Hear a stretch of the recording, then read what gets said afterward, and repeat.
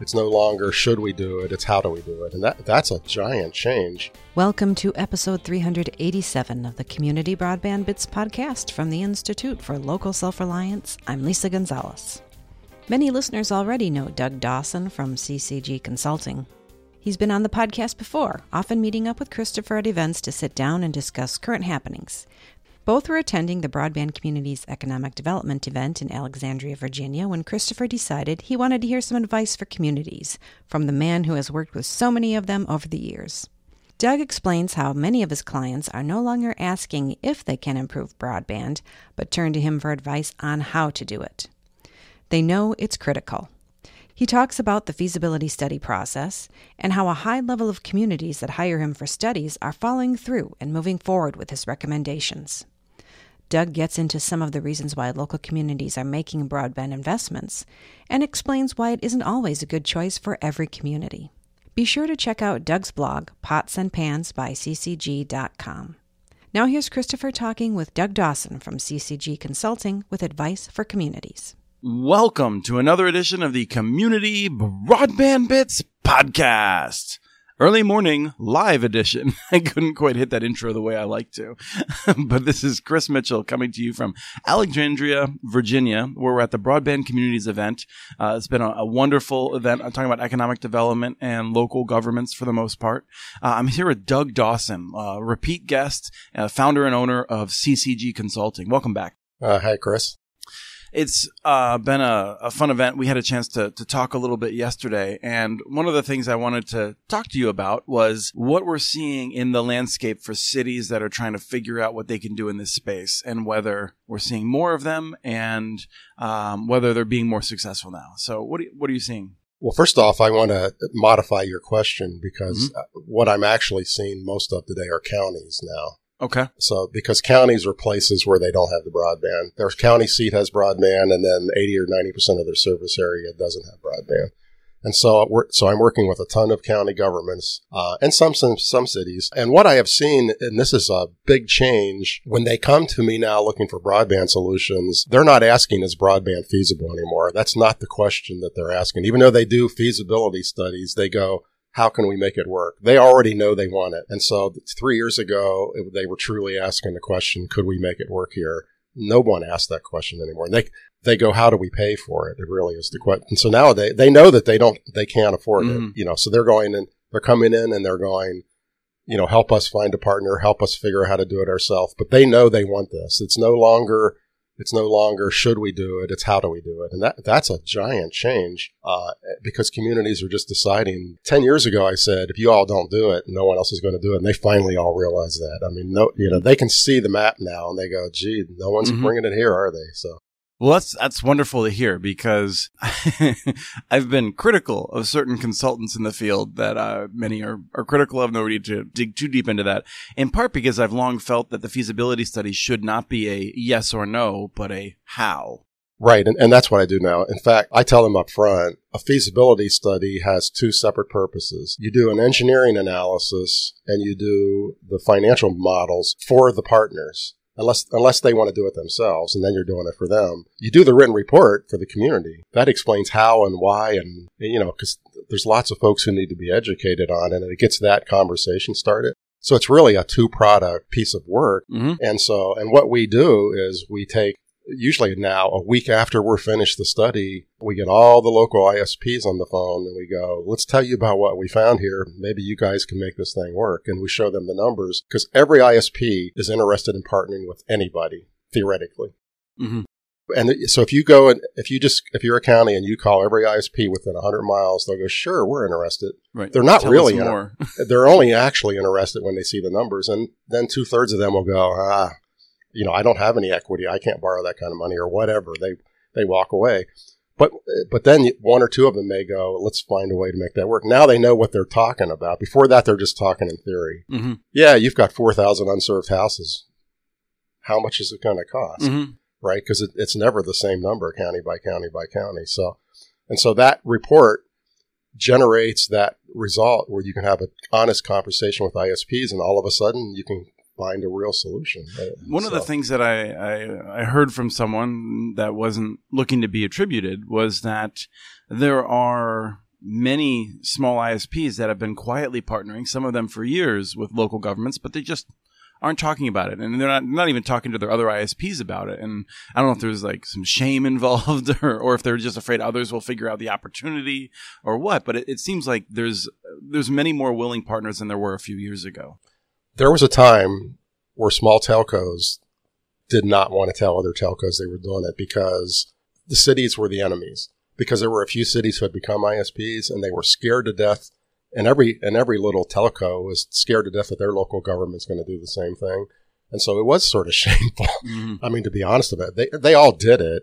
A lot of them did these little partnerships, but they certainly did not talk about it very loud. Nowadays, they're openly forming partnerships because what does a partnership mean? It means the community gives them some money. No one's ashamed of that. And that's what it really means. They make them they help them become a customer on their network, and they give them all the city's business, and they usually are nowadays giving them grants and or loans. And so that's, everyone knows that works now. Mm-hmm. And so it's a whole different world. So people are coming to you and they're saying, how can we make this work? Are you finding ways in which you can make it work now? I responded to an RFP not long ago where they asked me a question in the RFP and they said, tell us your success rate. And I go, I don't know. That's not something you don't have a chalkboard where you come up and you start marking these down. So I went back a year. I go, any study I finished in the last year, you can't, who knows, because it's still brand new, right? So I went back from 2 to 4 years back. Every single study that we worked on, the cities or counties found a solution already.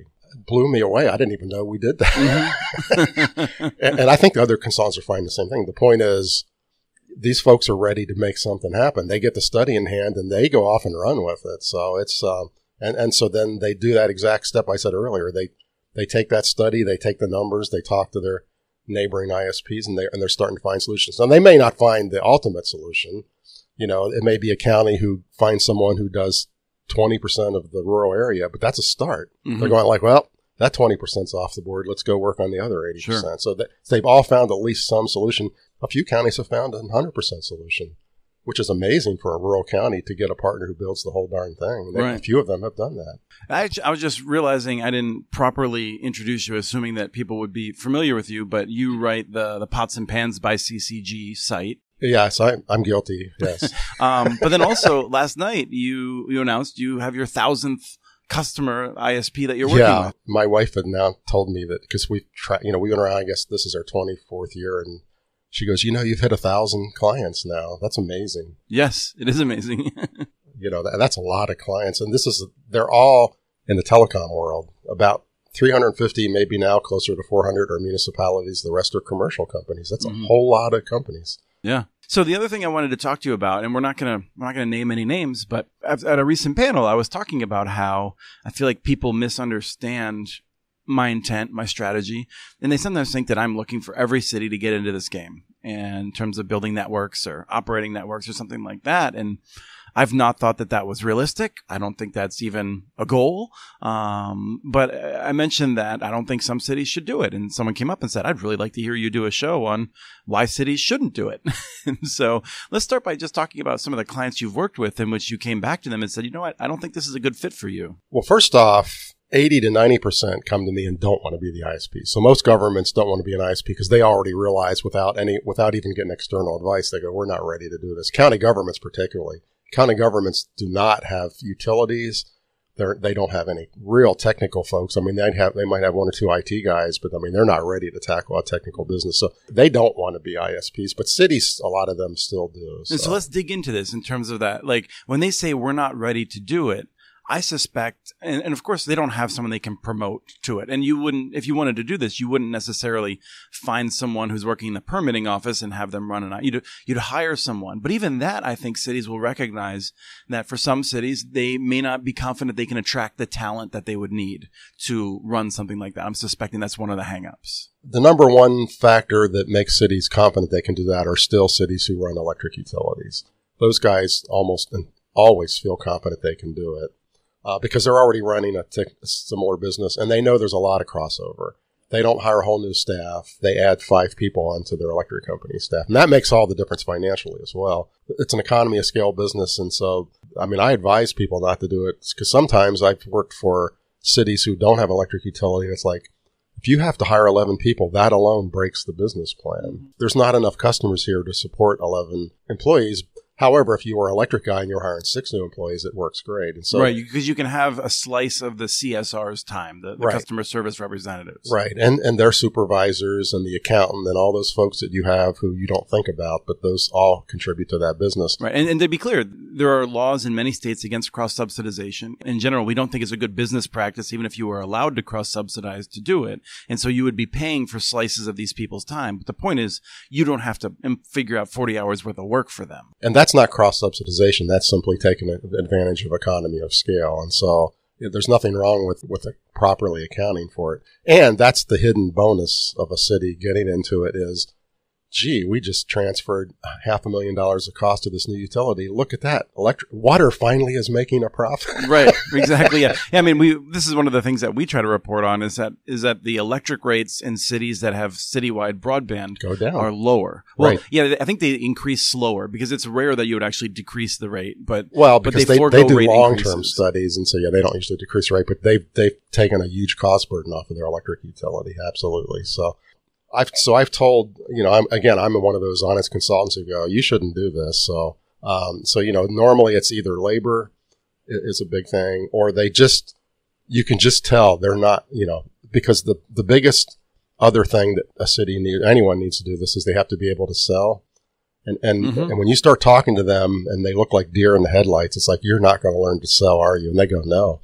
It's like, well, then you can't succeed at this. If you go back and look at, some of the municipals who have failed, they don't talk about that much, but sales is generally the fall down. Right, right. Even if the problem is not sales, having better sales would have resolved the problem they did have. Right. Because, it takes revenues to pay for it. And if you're not very good at that, and just because you're an electric company doesn't mean you're any good at sales either. So to me, having an affordable labor force to run this thing and having the ability to sell are the number 1 and 2 factors. And sometimes it's just a cost issue. I've told cities no because the numbers are terrible. If you're in a rocky city and the poles are in terrible shape and the network's going to cost twice as much as anybody else, you have no business building a fiber network. So a city like that has to get realistic and go, well, what can we do? And so there's always something. So I recently worked for a city who, when I said I have all these successes, one of the successes was they're not going to build fiber everywhere. It just is never going to work in that city. But they already built a fiber ring. They've already partnered with several ISPs to use it. They've hooked up all the city buildings, and they're going to keep on expanding that little bit by little bit. And that city, unless something drastically changes, they're not going to get to the residential neighborhoods because the math is just atrocious because of the cost of building in that particular city. But they still have a pretty large success, and they're actually pleased within a year they got all those things. They took that study and ran with it like crazy. So success is not always, I'm going to get fiber to everybody. The other success that people are having, we have to remember now that pretty much everybody who can afford broadband has it, unless you live in a place where you just physically don't have it. So a lot of the cities are coming to me, and the digital divide and the homework gap are actually their number 1 thing on the list of why they're hiring me. Mm-hmm. So they don't necessarily need a full city fiber solution. They need to find a way to get affordable broadband to the parts of the city that can't afford it.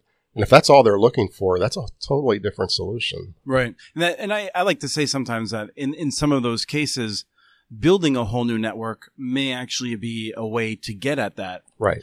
But that you don't make the same investment necessarily if you're looking for economic development as if you're trying to deal with the digital divide. Right. Every client is different. I work for a city who hired me because they thought that their businesses needed better broadband. So we interviewed all the businesses, and they had no interest in better broadband because they already had good broadband. The city didn't think they did, but they were all on fiber. Most of them made their corporate buying decisions from elsewhere. They had a lot of large factories, so that that's interesting all by itself, right? Mm-hmm. And they were like, well, it wouldn't hurt us to save some money, but we're probably not going to be able to make that buying decision locally anyway. Mm-hmm. It turns out the city ran in a different direction once they got the study. It turns out that what they thought was a problem wasn't a problem, which is not unusual because that's why you study it. Right. Let's go find out. But But their initial reason to come to us was a bad reason. And if they would have known that, they might not have even done the feasibility study. Right. So, I mean, every city is unique. It's always a puzzle to put it all together and find out what the heck is really going on there, you know, so. Yeah, we did. I just did an op-ed that hasn't yet been published as we're recording this about Fort Dodge, in Iowa, where the Taxpayer Protection Alliance, which is a ridiculous group, as you know, has been saying that if they vote yes to create a telecom utility, they will basically be having the city certainly bond for a citywide municipal fiber network. And I didn't think that was accurate, but so I looked back at the numbers where in Iowa in 2004, we had this massive referendum. They did. I wasn't even in grad school yet. I was just thinking about it. And in that, roughly 30 some cities, had a referendum on whether they should establish a telecom utility. And roughly half of them said yes. Of those, half of them, Mediacom or CenturyLink responded to the threat with more investments. And so those cities backed off. Since then, a few of them have moved forward, but we see the same thing in Colorado with more than 100 cities having opted out. Many of them have not taken substantial new action or put it, and I'll say this, I don't want to buy into any narratives, but they haven't put any taxpayer dollars at risk. I think I'm generally trying to be honest in that, like any investment is some form of risk. I think it's less risk than the opponents tend to say. But the simple fact is that studying an issue in the past has generally not resulted in a significant investment from a city, I think. Right. But it opens up their ability to have an honest conversation with ISPs. And so I work with a number of cities in Colorado who are not going to build fiber networks, but now they've learned how to talk to smaller ISPs, and a lot of them are going to come and do things in their town. And to them, that's the success they were looking for because they're getting some competition. They're going to get some lower prices. They may eventually get someone to overbuild their town with fiber. But that you have to start somewhere. And so I don't think there's going to be that many cities that actually pay to overbuild themselves. It's becoming a pretty rare thing because the partnerships are such a smarter idea. You bring in someone who already knows what they're doing. You have that whole economy. A guy who comes in who's already got 40,000 customers can serve your customers a lot more cheaply than you can. It's the math is so straightforward and simple. The other issue you got to remember, to go back to why cities shouldn't do it, there's a surprising number of cities that I've actually had them go, yes, we're going to do this. And then they go talk to their bond guy. He goes, you can't borrow that much money. Not in a million years. You're just not that solvent. It doesn't even matter. That cities just can't write a check to write bonds. They have a credit limit just like everybody else in the world. It's like, well, I can't go buy a $400,000 car because they would just laugh at me at the bank. And the cities are in the same position. I'm surprised to hear that because the Taxpayer Protection Alignment tells me that you are a very high-priced consultant and that you guys are basically driving Lamborghinis to these town meetings. Well, I've been driving a Ford truck forever. But so it comes down to why you shouldn't do it is labor costs, the price of the network, whether you can sell or not, and can you even borrow that much money in the first place? And so, one of those four reasons when I tell people no, that's probably 80 or 90% of the reasons why I would tell them no. So from my perspective, I have some concerns about different partnership arrangements because I think there are cities for whom they could do this, and there may be a partnership opportunity, and they want to do that because it's easier, it's a path in which they have less risk for their personal political careers and that sort of thing. I'm worried that in a number of those cases down the road, that partner basically becomes the next monopolist because the history of telecom is one of consolidation. And so, I mean, even if you look at Urbana-Champaign, in which they really did a good job finding a local partner that they trusted, and before that partner could build hardly anything, they'd sold to a national company that had no roots in Illinois whatsoever.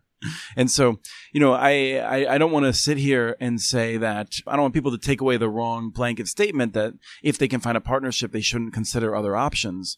At the same time, let me tell you, I live in St. Paul, Minnesota, where our local government has lost my trust through a series of poorly implemented plans. And when I think about that, I mean, St. Paul is not poorly governed by ordinary standards, but in Minnesota, we have pretty functional local governments. And so I get nervous about even thinking about that because I'm like, you guys don't have a good track record. You hit a really fundamental question there. Cities either have to go, I want better broadband or I want competition. It's kind of hard to do both.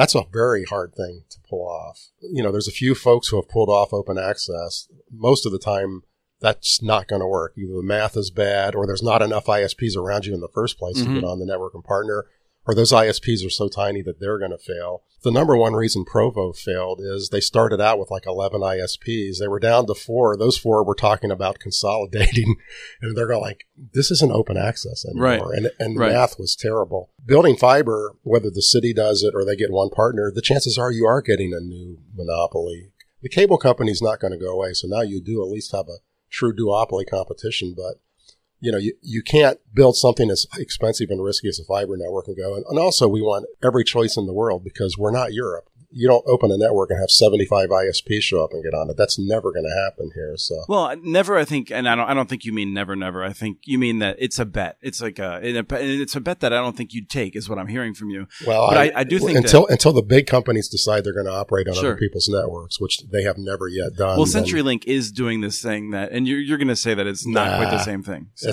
They're still the only provider there. They're just in Springfield. Yeah, right. That's not the same thing as open access. So. I agree with you that is not the same. Like, it's one of those things where it's like it lowers the barrier to entry, but not significantly enough to do what open advocates have been looking for, which is this more robust competition. Right. But I want to be honest about this. I am very bullish about open access in the sense that I want to run this experiment because I think there's still things we could learn. And I do believe that there could be a business case that would create new ISPs that would want to operate in this model. I mean, iFiber from Washington is one that wants to be really ambitious about this.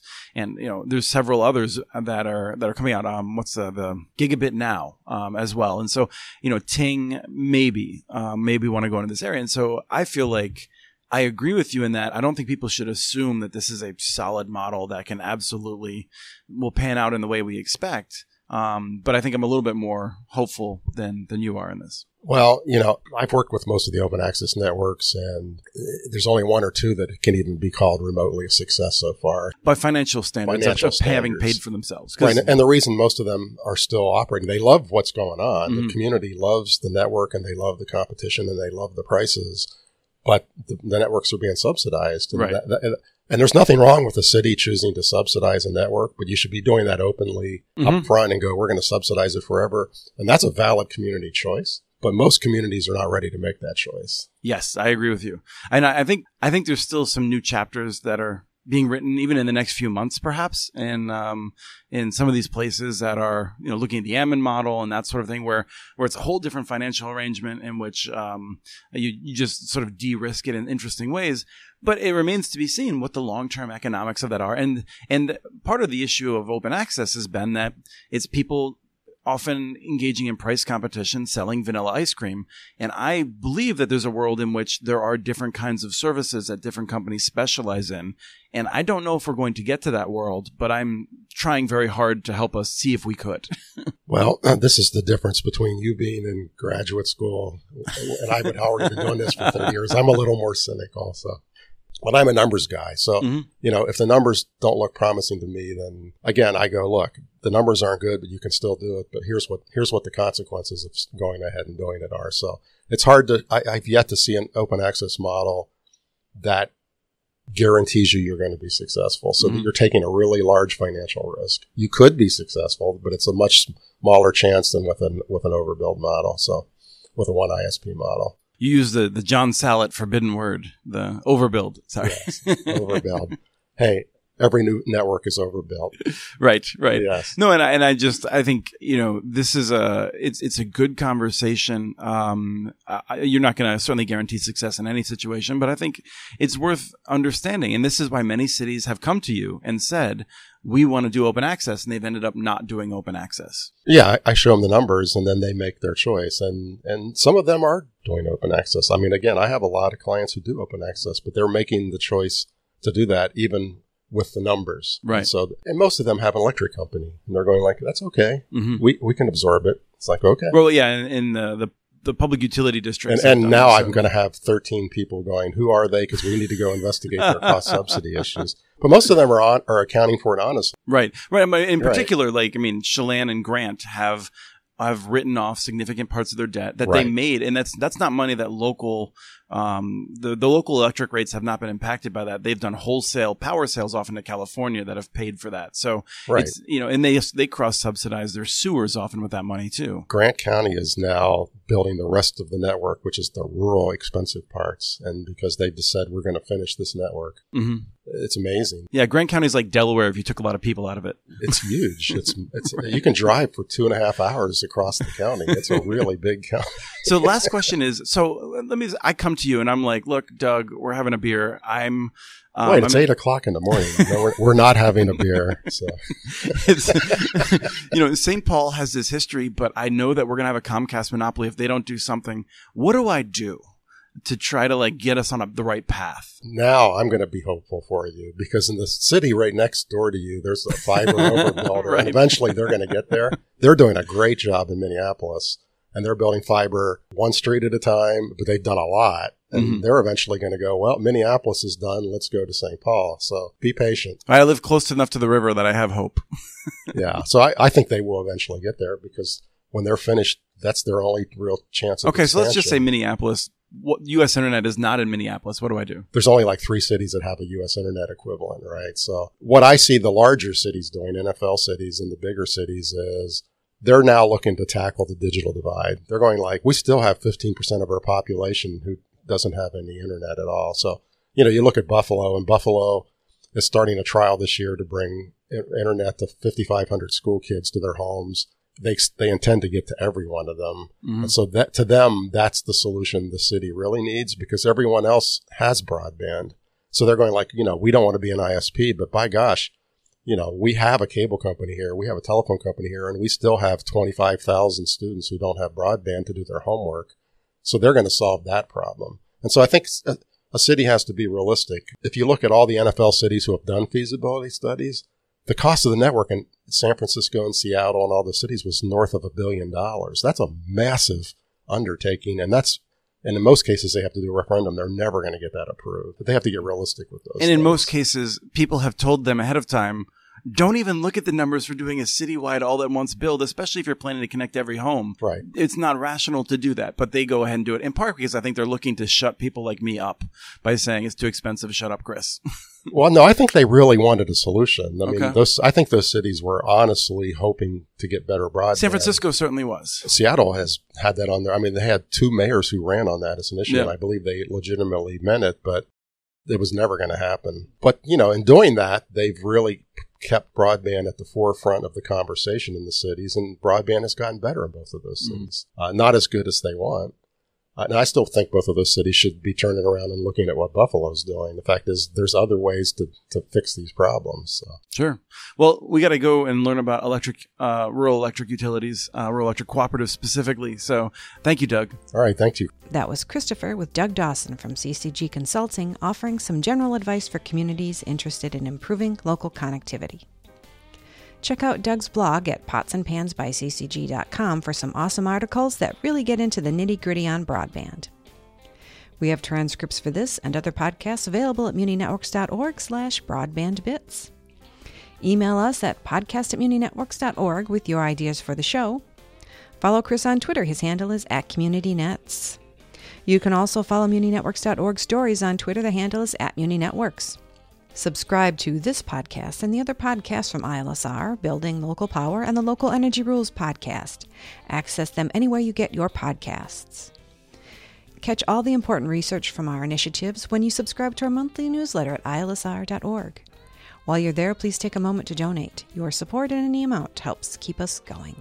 We want to thank Arnie Huseby for the song Warm Duck Shuffle, licensed through Creative Commons, and thank you for listening to episode 387 of the Community Broadband Bits podcast.